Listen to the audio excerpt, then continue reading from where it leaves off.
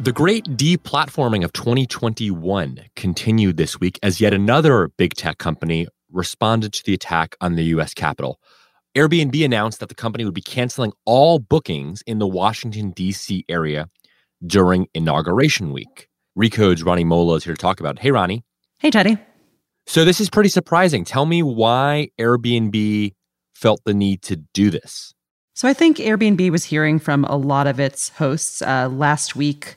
During the storming of the Capitol, a lot of the insurgents were staying at Airbnbs. You had a lot of residents in D.C. all of a sudden seeing Proud Boys and armed militia people staying in their neighborhood. And, it turned out later that they were involved in the storming of the Capitol.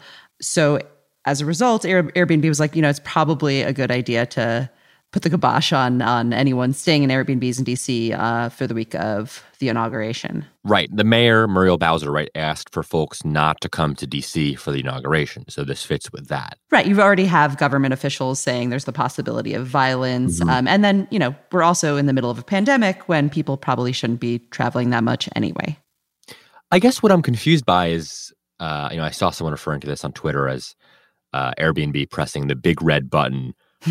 This is a pretty dramatic step, right? They're not just canceling bookings from people who potentially could be attending a riot or some sort of insurrection against the inauguration. This is all bookings, right? This is people who are visiting their mom in the DC suburbs. This is people who are quarantining from, a possible infection themselves.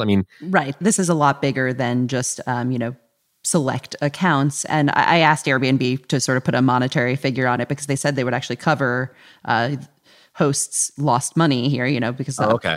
But they wouldn't give me a number. Do we have a sense that a lot of quote unquote innocent people will be swept up in this? It does feel like the big red button.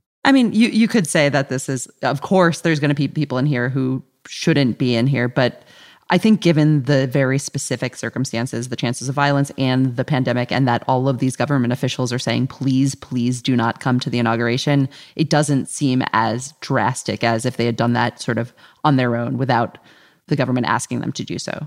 Is there a precedent for Airbnb doing anything like this before? Yeah.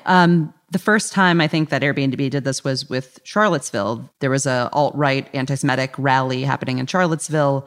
The hosts realized that they were having these people coming to an alt-right rally, going to be staying in their homes. And Airbnb, in that case, just kicked off those users. If they found that they were associated with these sort of alt-right groups, they weren't allowed on the platform. That wasn't as sweeping of a decision as this one is, but this is definitely the same sort of precedent. They've made the decision that if you're associated with some sort of hate group, they're going to kick you off of their platform. Ronnie Mola, thanks so much for joining us. Thanks for having me.